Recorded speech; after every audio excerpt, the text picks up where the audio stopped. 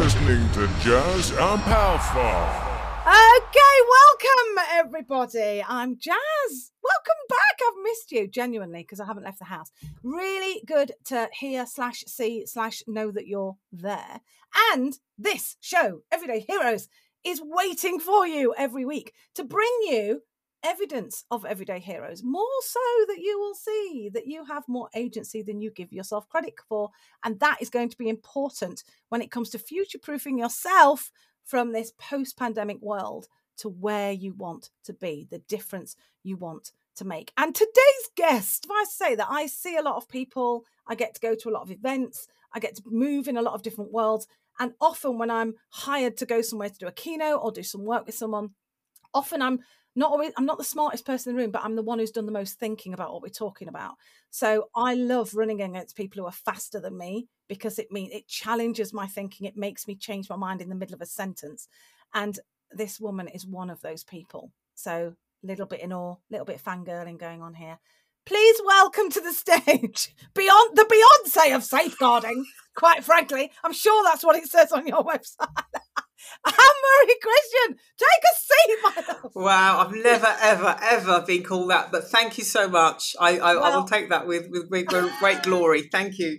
So I do talk fast, but that's a reminder to slow down in talking to you because I'm so excited in what I need to say in that sense. So thank you. And yes, I have seen you a few times we shared the stages and the keynote at similar conferences, and that's when I've got to hear about your lovely, fantastic journey and all the things that you do to inspire people and continue to be that voice. So thank you. And thank you for the invitation.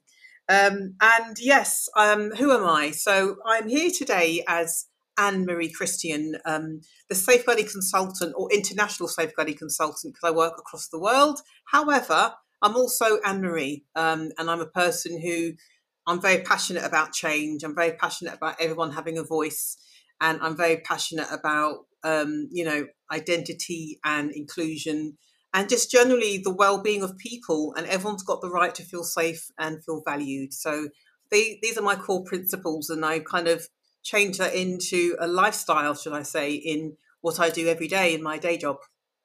Yeah, that is what's interesting about you, that you're, so often our identity is wrapped up with what we do.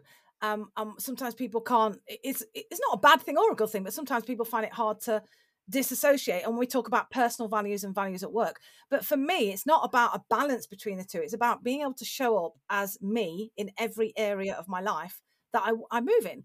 And you very much live the values, the life, what you promote. You are doing it at the same time as talking about it, which makes it really interesting because you're going to hit barriers yourself. You're going to hit questions yourself. You're going to hit challenges, and you use the skills that you advocate to work through them. And I think that's what makes you a kind of the Beyonce of safeguarding. It's like this living kind of journey that you go on, that you've been on, and you continue to go on. It's like being able to commit to something even though it's hard. And what that means is that you're able to meet people where they are, wherever they are, because you've got this filing cabinet of strategies and drawers and ideas, and you seem to be able to pitch people right where they are. Thank you. Definitely. And I think it's interesting you say that because I'm the youngest out of 8, so I'm the baby of the family. And I was a spoiled little girl, I'll tell you that now. So I apologise in advance. And it's interesting, I still sometimes think that in society I should still be that person. But anyway, we won't go there. But yes, I am used to being spoilt by I got 5 older brothers. So I suppose my husband had to do that and he still says sometimes to me that you were spoilt, but you can still see that expecting to be spoilt like my brothers did. But there you go, it's one of those things. So in that I obviously am aware that in that kind of upbringing of having a voice, feeling valued, etc. I always knew, I suppose, in the way that we grew up in my family, it was one of those principles that then my mother went on to foster. So I had 8 of us, as I said. Wow. And in fostering, I was introduced to the first time ever, some people in life who had different experiences. And then at that time I was doing hairdressing and beauty. So that was my first career. But prior to that, I was also doing a lot of youth theatre. I love the theatre. So I grew up in the theatre in that sense of summer holidays, and I performed at Covent Garden in the open space. I know, in the 80s, definitely. And then I did a bit of youth theatre with Sadler's Wells and the Tricycle Theatre, which has now got a different name. So in that, I was always around the whole thing around expression, who you are, identity. And then I suppose then went into hairdressing, hence the creative space. And then in hairdressing, it was interesting. I was making people look better, but they didn't feel better. And then I found that through the psychology of believing in people, that's when I got into my theory psychology around social work. And that's when with the kind of dovetail of my mother's experience of being a foster carer when we were obviously older teenagers, and she fostered for 20 years after that, I was exposed to social workers for the first time, children who've been harmed by relatives, all of that. And I think for me, I really witnessed and saw the invisible voice, people who had no voice, who've been taken advantage of or labelled for life, etc. And then in the early 90s, I went to America. I was dating a guy in America for a while, and I was exposed to things in America around teenagers or juveniles, as they were called there, you know. And I met this particular young person. He was about 17 and he'd murdered his parents. But he was a lovely person. But in saying if I'd known that before I met him, I wouldn't have thought that. Does that make sense? So I went through a bit of a journey, kind of meeting people who unfortunately were stigmatized for the wrong reasons. And that really got me into social work. And since then, I've been in it ever since. Since 96, I qualified, did residential before that. So been around 30 years in safeguarding. And then in the job that I do, as you know, independently now for the last 11 years, I work across the world in that sense of the Far East, the Middle East, the UK, do safeguarding in sports, arts, faith, education.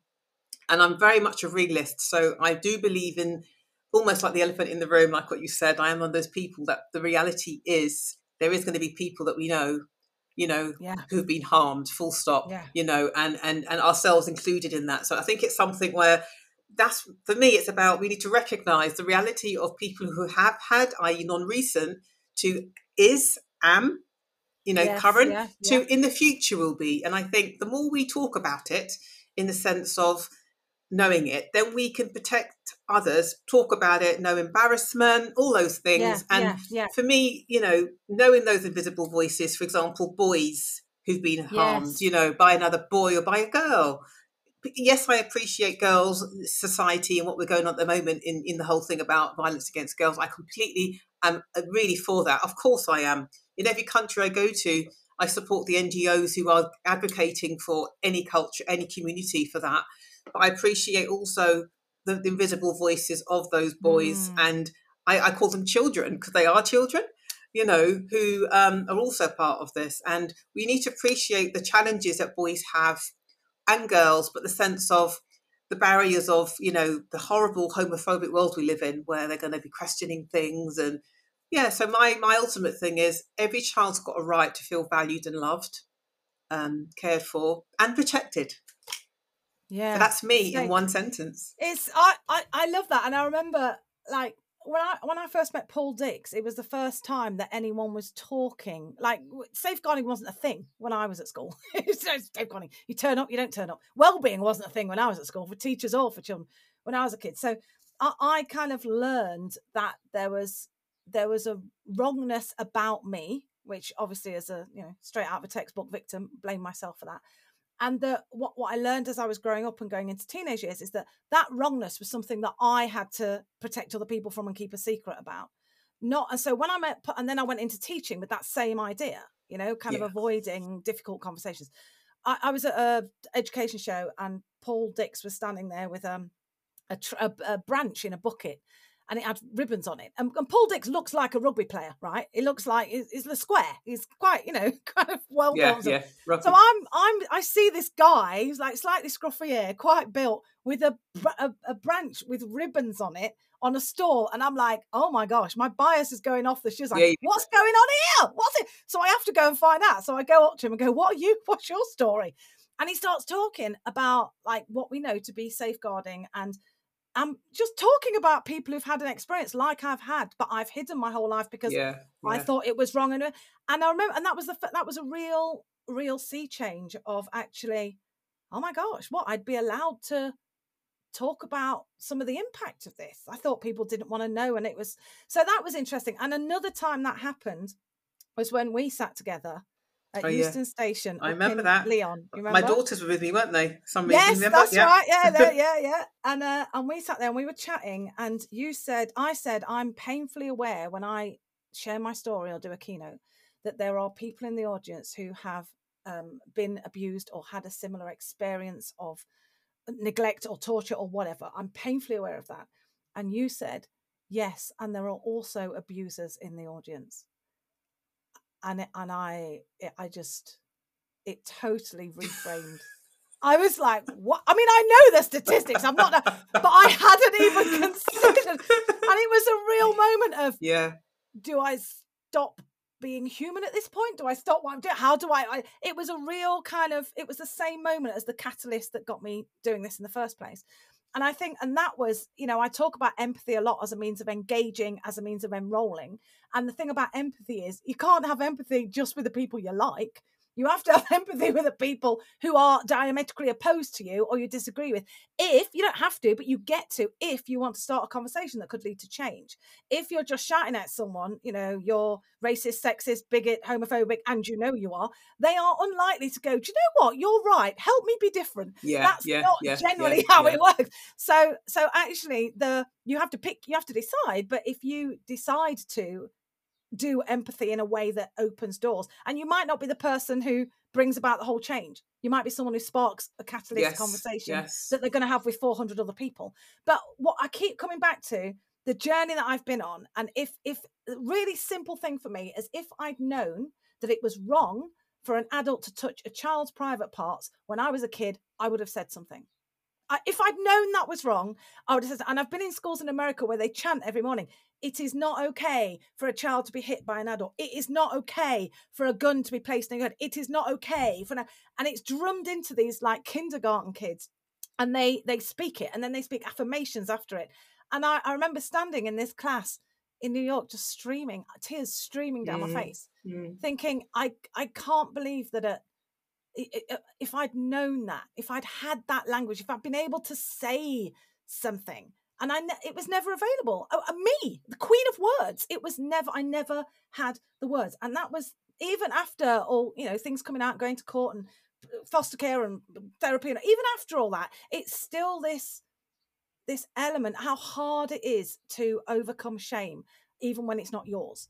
And I think that could be massively combated by people who are daring to be courageous about the conversations we have, and not normalizing it, but although it is normalized, but actually being able to have a clear voice on the side of the angels, as opposed to just a very clear voice that isn't on the side of the angels. Do you know what I mean? Yeah, I completely know what you mean. And it wasn't until you said that I kind of, it's like I got sucked back into my past and then reframed everything again. So yeah, that was a time that I was quiet. That one time. The one time. That one time. You're listening to Jazz and Powerful. But tell me about that, because you're really articulate in ways of doing that, because I feel like I still look at this down the lens, even with all the work I've done and the books I've read and the courses I've taken, I still look at this down the lens of someone who has navigated it from a different point of view, and regret that was the case. Like I'm dissatisfied that was the case, because I know it's still the case today, and that makes me cross. So you seem to be objective. How do you? So it's interesting you say that. So I know, for example, because don't forget, because I'm a qualified social worker and I was a manager for 13 years. We do investigations of children who've been harmed, right? And language is really important, by the way, in how we encourage people to say things. Because when you label people and use words like a victim, abuse, if you say someone's hurt you, then actually I'm more likely to tell you, because the behaviour is very adult. So disclosure is an adult word. You can't say to a child, ooh, disclose it to me. Talk to me. So we have to be aware of those languages. And going back to what you said, one thing I know with the new RSHE we've got at the moment, and it's well overdue, like decades overdue. For people who don't know what it is, explain the acronym. It's Relationship, Sex, Health, Education. And it's about teaching children from the age of 3 about healthy relationships and lots of other things, in a sense. So when you teach children, for example, your eyes, your ears, your nose, your mouth, by equipping that child to say, and this is your buttock, and this is your anus, and this is your vagina, and this is your penis where we go toilet from. So it sounds like your nose and your eyes, but you also tell people that it's very private and only people who, so you describe it in a way that, because even parents abuse, we know that, but there's still something where you describe it in a way that, the child's able to understand it's a private part. But no one's ever told a child that their mouth is a private part, because, and I really want to emphasize this. A kiss, when I say to people kiss, people have always fallen into the trap. Oh, you just kiss like that. Believe me, in the job that I do and what we know what happens in abuse, tongues, there's lots of types of kissing. So we just need to be aware that, like what you said, the whole thing about teaching children, the reality of harm being done, and, the whole thing about, like what you're saying, my approach is, we need to appreciate that there's more people. So when you look at the stats and the research about 1 in 20 for the NSPCC say children have been sexually harmed by a person they know, and that could be an adult or a child, right? We always got to appreciate that there's more people not caught than caught. And I say that for harm being done by children, but also for adults, i.e. DBSs only capture the people that have been caught, right? Yeah. So when we have that model of, in society, there are going to be people who hide it, who are attracted to children or just love the power dynamics of the innocence and vulnerabilities of it. So because of that, we need to equip people that when they feel uncomfortable, unsafe, tell people you're feeling nervous, but also be mindful of, if we accept, and these are my 2 strap lines, think the unthinkable and it could happen here. If we accept that in every environment, whether it's home, whether it's online, whether it's in your church group or your sports activities, after school club, even your own family barbecues, in your home. Yeah. So any setting is a place where a child has access to an adult, or the person who wants to harm has access to the child, right? If we accept that, then we'll accept that all the time there's going to be an opportunity for that person. Okay, so whether you're at home and you're thinking, oh, that's interesting, online or in place, etc., you sometimes normally pick up the energy potentially. If you've got your eyes open, the right lens on, you pick up the energy. Yes, if you haven't, you miss it, And I think it's just important that people need to appreciate it happens anywhere. It's not those people over there. It could be these people in my home too. So we need to have that it could happen here approach. Teach children and adults potentially about boundaries. So, for example, as children getting older, boys and girls, they want privacy. They want their space. So it's respecting that, but at the same time, that child who's got a friend who they play with, but are they aware that there's some things that potentially might be they've been asked to do that isn't a game, and they want to say no. So we need to understand and equip children to feel empowered to have that voice. So I suppose one of my things I'm really passionate about is the more we spread that across society and accept that child abuse does not discriminate in any society, in any class, any caste, any religion, any type of family, from the wealthy to the not so wealthy, any gender, then we're going to appreciate that it's happening a lot. And when we look at the numbers, every group of children we know potentially is going to be a child who's subject to emotional neglect, physical or sexual harm. Well, exactly. In every class. I mean, even if you just take an SPCC, every single class, there's going to be one. Every group, there is a child. So what are you doing to ensure that whatever you're doing covers everybody? Because if there's someone in there, like my son at school he does sociology, and there was a unit in sociology that he did. And he came back, and I usually say, what have you failed at today? Because we celebrate what we failed at, because anyway, it's my parenting. It's your style. That's fine. I'm working it out, But he came up one day. I said, "Oh, what are you failed?" He said, "Oh, I don't know, but we did something interesting. We got a new topic. We're doing feral children." And I'm like, okay. I mean, he's like, what, 13, 14 at the time? I'm like, feral children. Gosh, that's an interesting topic. And in my head, I'm thinking, are there enough documented cases of children who are feral that we can study it in sociology? Is this a unit that is a big? I don't know, because I don't do the subject. And I said, okay, so what did you do? And he talked about, they showed a video of a girl, a teenage girl in, I don't know, some European country. And her mum and dad were, they had alcohol problems and drug problems. And they punished her by making her go and stay in the kennel outside with the dogs. So she spent a lot of time with these huskies or whatever dogs they were, and took on their behaviors and started behaving like a dog and would revert to that and move like that. And so he was telling me about this. And as I'm listening, I'm listening as a mum, which is a role I feel like I'm grappling at on a good day. But on bad days, I realize that I am not equipped, and the only example I've got of parenting is from teachers at school. So I'm trying to navigate that and use that. And I'm listening to this thinking, if I'd been 13 in that class, living with, what was happening, the people who were hurting me and living with them, and how it had been doctrinated into it's the right thing, it's okay. And also feeling that every teacher at school knew and agreed with my parents, because they looked at me. Yeah, they had the same look of disappointment. They used to say the same things. You've let yourself down. You're not behaving as you should. So I just thought they were all in cahoots. If I'd sat in that class and been learning about kids whose experience, and it's not even the experience, being taught by someone who has not had that experience, and so is assuming it's rare, and so is projecting it as if it's not a normal experience. And here I am sitting here having had that experience. What do I do with that? When I'm 13? I know what you mean. That's my question. What do I do with that?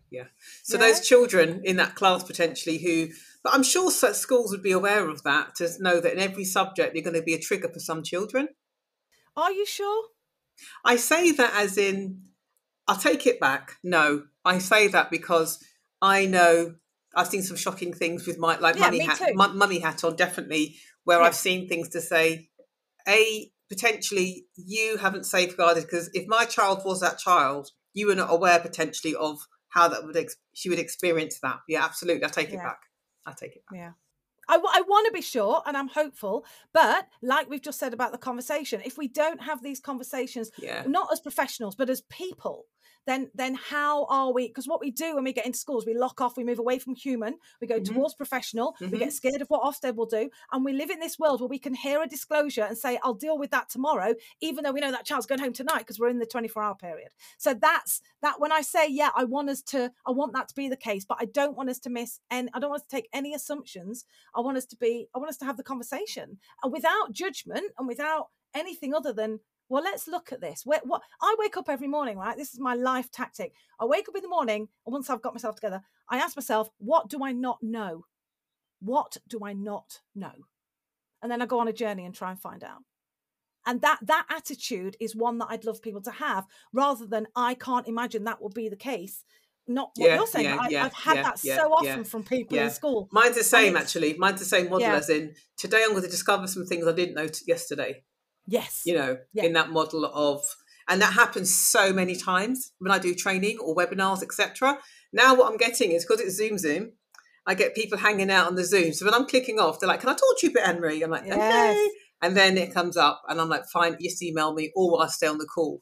And I've had that from recently a colleague. I was doing safer recruitment training, and a colleague, someone that I know through that course, hence I don't know them, recognised a friend of theirs that they always had a suspicion about, as in odd. And because it's a new subject, they didn't know what it actually was, but there was something odd about this person. And this person in the end told me he felt physically sick because he recognised, I know one of these people, and they've been doing it for about 15 years. I lived with them, and I feel sick. And it was a dilemma of, do I report this person? What do I do?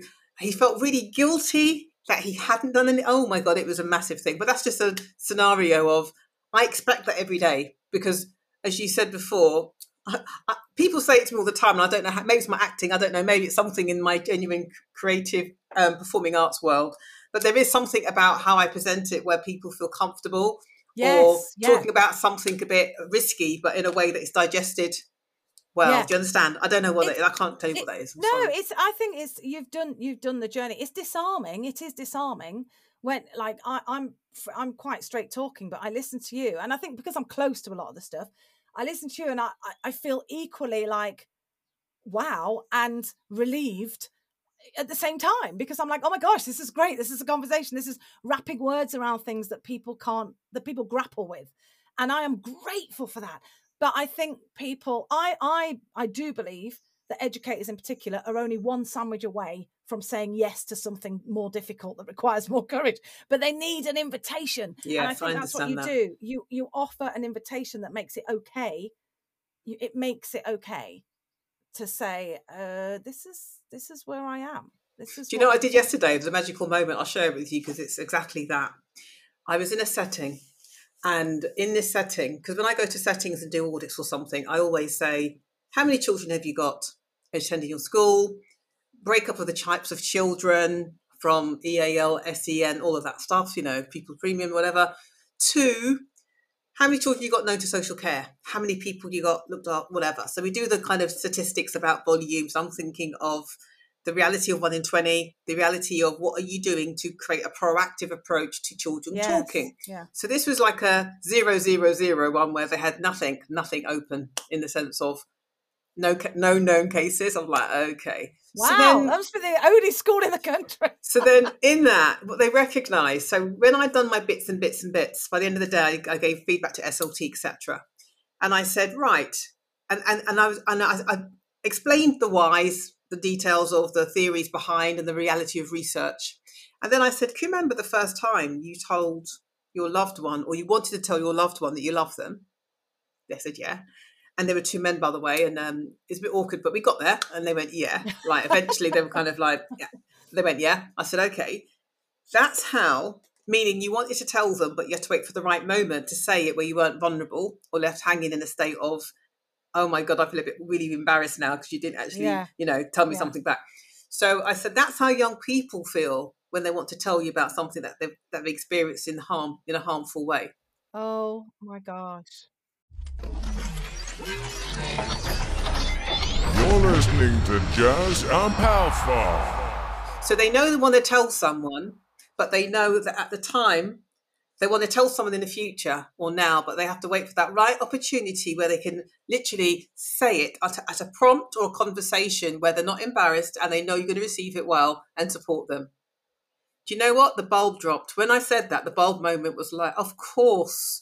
And they were aware, because I said, you're not going to get a knock on the door like, morning, sir, last night this happened to me. It doesn't go that way. Or you're not going to get an email or a text. You know what I mean? And they were like, that's so true. And then I said, right, we're going to put things in place. I'll be back in a year. And with this approach of these resources, I'm giving them almost what they need to do to put in the scale of more proactive. And then next year we'll come back and they should have more known cases.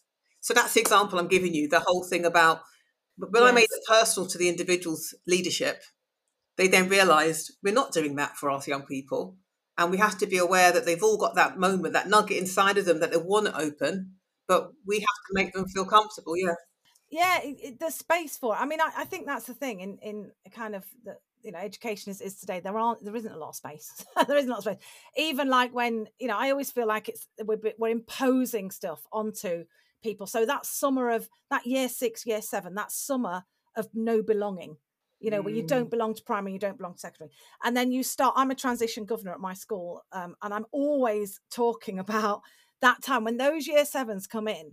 And yes, you want to do assessments. Yes, you want to tell them where things are. Yes, but at that moment, the most important thing you need to be working on is giving them space to get to know them and saying to them, we are here for you. You've got to establish witness. That's the most important thing you need to do at the beginning of year 7, establish witness.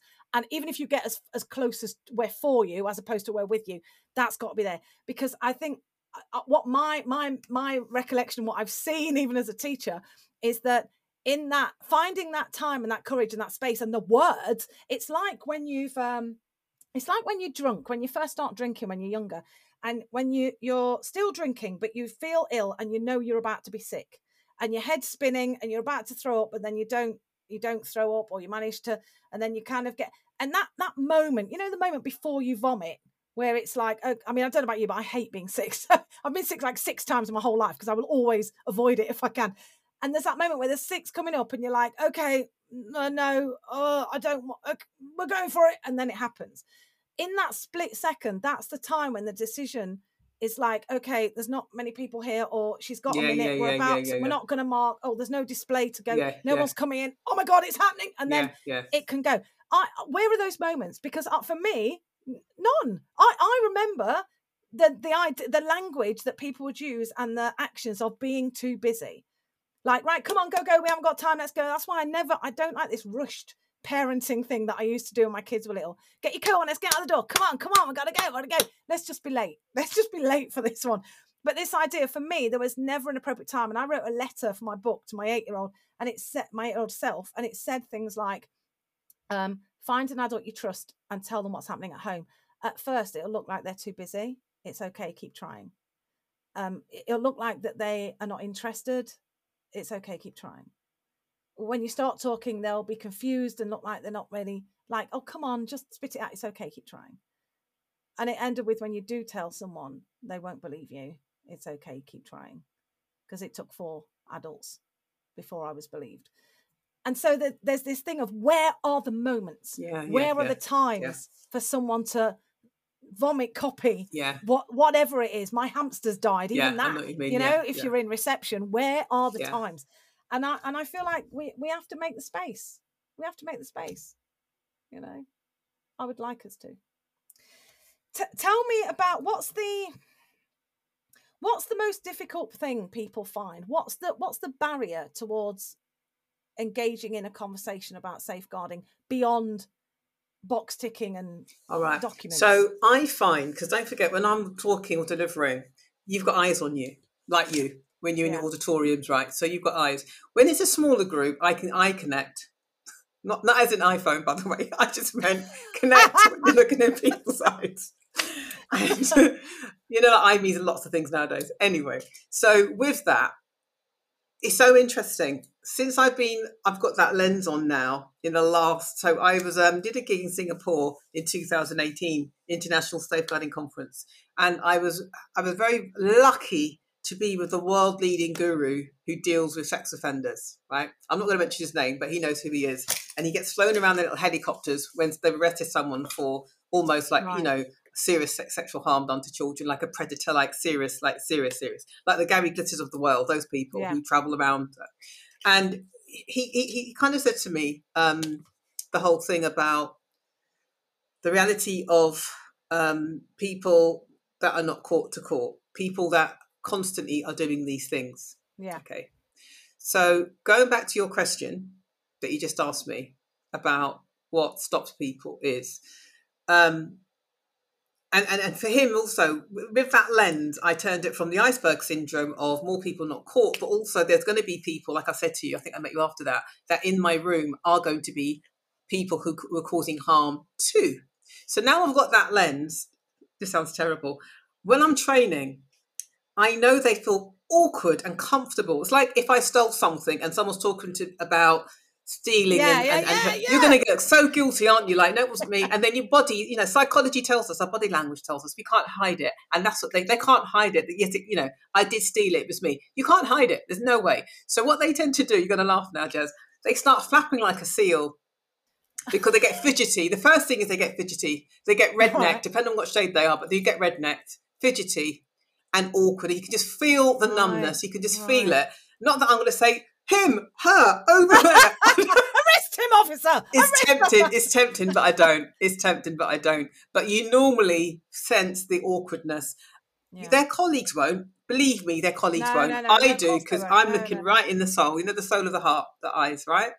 And that's what I've picked up on, to the point where sometimes I then get those calls. So I then always update the leadership about the reality of, you can get a phone call. So the reality I've had the last 5 years, for example, have been calls from SLTs saying police arrived on site, arrested a member of staff who'd been viewing indecent images or bought some online. So I use that sometimes in that room of training to let that person know it's a matter of time, blah, blah, blah. Do you understand? Letting them know, i.e., but also the team to know. And I do my stats as well to say, and it's highly likely there might be someone in this room who's also causing harm, but we wouldn't know. So I bring it in gently to let them think, like when I met you, to consider, because you never thought about it. And now you've thought about it, you might now doubt or question, That's so interesting now you said that, because so I'm one of those people that bring it in and then you work the rest out, in the sense of, rather than all of my people are lovely, I know them. So when I do safe recruitment training, I also say it's about existing staff too that you need to challenge, not only new people. Yeah. I mean, but does that, like, in the work that I've done with this, there are people who could be engaging in, could have thoughts in that, you know, to sexual thoughts about a child, but haven't acted on it. There are people who could be absolutely getting it. So they often, these people, you know, they haven't acted on it.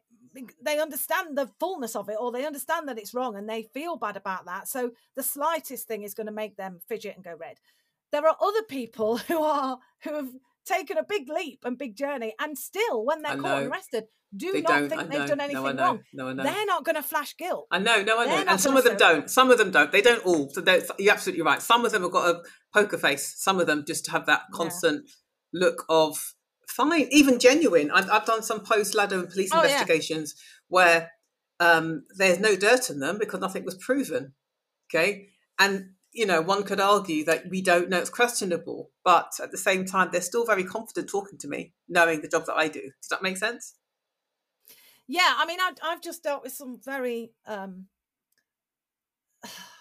just people who one have justified to themselves, and this is the tricky thing, isn't it? Because if we're going to say we're all unique and we're all entitled to safety, but we've all got different views and we need to respect that, where do we draw the line? Where do we stop? Where do we say, do you know what? No, I won't respect that. And I often feel that my views are skewered. For example, when I had pneumonia when my daughter started year 3 in a new school, junior school. And so I'd been off and I hadn't been at the gates. I hadn't met parents. I knew some of them from before, but I hadn't met the new parents. Anyway, so we were having like a play day and we did invitations. We're doing like an eBay fashion party. We bought a load of clothes from eBay. They're going to try it on. So, but I didn't know the mum. So they were all dropping the kids off and I'm well now and I'm at the door and they're all kind of coming to this party. And I see 2 of them outside and one of them's they don't know me from Adam. And they're winding the window down. They don't even get in the car. They're winding the window down going, should we go to Costa? Let's go to Costa. See it. All right. And then they drive off. And I'm like, you know nothing about me or who's in this house. You haven't even spoken to me to get a feel. And you're happy to drop your 8-year-old off. I could never. I mean, it's like, come to my ass because I know what's happening in my ass. But I feel like sometimes my views are skewered because that lens that you're talking about is the one that I wear a lot. I am aware of what could be.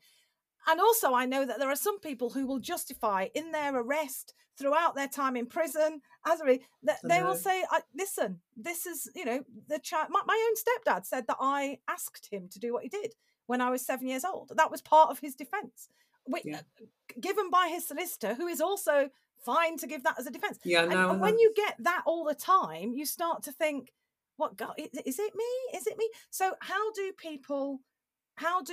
you have a conversation with someone who might not be at a point in the journey where they are able to even question the boundaries that they've started to set up? Because for me, it feels like a series of tiny compromises.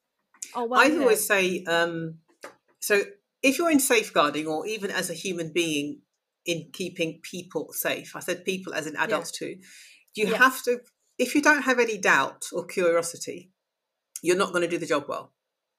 Yeah. Meaning if you're too trusting and tick box, then it's never going to work.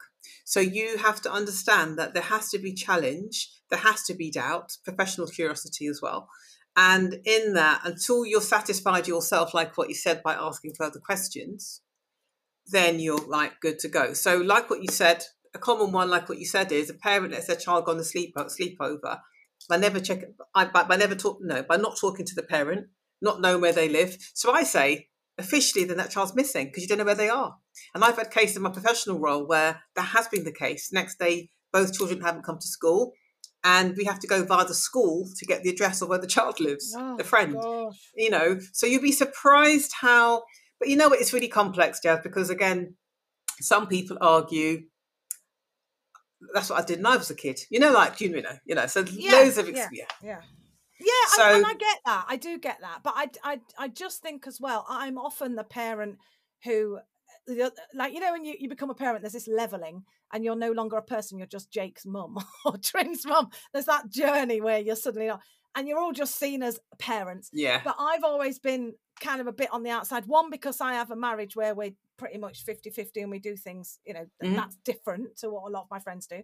And two, because I won't assume stuff. I won't just take things for granted. I'll ask, which makes me really unpopular and stand out sometimes. However, one thing I wanted to ask you about is when I had one friend when I did my TED talk, who we'd known each other, spent a lot of time to each other, you know, each other's kids. I'd been to see her family abroad. We'd done all that. Anyway, long story short, after she saw my TED talk, she sent me a text saying that she didn't want me to come near her children because in her mind and in her story, if you, and I know stats don't make any sense here, if you've been abused, you're going to go on to abuse. Oh my gosh. Obviously, if you are an abuser, high chance that you've been abused, but it doesn't, if everyone who was hurt went on to hurt, we'd all be in the same. Dodgy. We'd all be in prison. Do you know what I mean? We'd all be in prison. So because the numbers don't work. But so her story, and obviously it was like, it was a really hard thing to do. And it's all right saying she was never your friend, but good Lord, that is a horrible experience to go through. You're listening to Jazz and Powerful. When people, how do we work on that? Because I've also been asked to sign petitions by local councillors to have. I lived on an estate where there was a big satanic abuse ring, and they wanted. There was the local councillor ran a petition for the children who were involved. Some of them babies, 3 months old, the youngest, to be chemically castrated because they were definitely going to go on to abuse. That's disgusting. And they knocked on my door and asked me to sign a petition so that the children began. I mean, I don't even know where to. It's like racism and sexism and homophobia all in one. That's how it feels. Terrible. So how do we have conversations with people who are so fearful, have gone completely the other way, that when they, that they can make a decision about someone based on something that happened to them, just in case? How do you guard? They need to hear also, there's so many people in the big wide world who are in like Oprah Winfrey. There's so many people who've been like yourself, been experienced harm in their life that have become amazing people to the point of nowhere near. So they need to balance what they're thinking and the question why they're thinking that and what they misread. Because the research and the stats tell us that's not the case. Yeah. And again, it's just one of those things that I think I just having that conversation about the reality of your responsibility as an individual in safeguarding, keeping people safe, looking out for, and I suppose trying to have a conversation with them to recognise that. And if that's their decision, that's their decision. But, I think it's something that some people do go down that route, don't they, of labelling, and maybe something more about them than the reality of you doing that. I think it's subconscious because I've seen people do it with children as well. Oh, he's a bad un. Oh, well, I taught his mum and this. And it's like, if we're creating that space, then guess what's going to happen? You're not allowing for anything else. So, I mean, these are brave conversations, and you do have a way of just making it really easy. Tell me about your work now. And most of all, there are people listening to this who have never talked about safeguarding or heard safeguarding talked about in this way.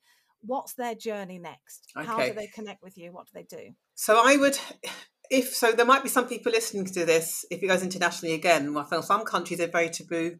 They're very taboo about it doesn't exist in our society. Some countries, children and some families just generally across the world, that child has no voice. So if the child can't be heard and listened to and valued, then guess what? They're never going to say it. So the more we kind of promote UNICEF rights of the child's got a right to be heard, loved, cared for, protected, have a voice. Every person knows a child, regardless of your role, whether you're your auntie, uncle, sibling, whatever, neighbour. There's always going to. So we all have responsibility in society as citizens to look out and keep children safe. So if you're listening from the UK, for example, you could ring the NSPCC anonymously or ring your local social care if you don't want to be named to say, yes, I'm right about this particular child in this family. Likewise, every country has a child protection helpline. Yeah, yes, every country has one. I did a piece of work recently for one of my associate roles, and I know that because that's what I did in my, they've all got a government, most countries, and most countries have signed up for UNICEF of the right, rights of the child. So, And every country's got an NGO, non-government organisation, who's supporting violence, stopping violence and abuse against children and women, right? So, and adults too, in that sense of men, but more about those other categories. So in that, if you're new to this, definitely explore and research the definition of what child abuse is, but also recognise adults get harmed too. So some of those children grow up and become adults at risk, or for various reasons, adults are also harmed for various reasons. And they also need protecting too, because we're concerned about someone taking advantage and exploiting them. And some of these adults could be parents, and some of these people access children through these parents who can't be seen as protective factors. So if you're new to it, definitely go along that way. I tend to get lots of emails from people. So I'm on I've got a website called my name, AnneMarieChristian.com. I'm an Anne without an E. So if you go on my website, you can email me directly. And again, I can signpost you to other places. But there's, on Twitter, we know there's loads of things in social media to support and raise awareness of safeguarding.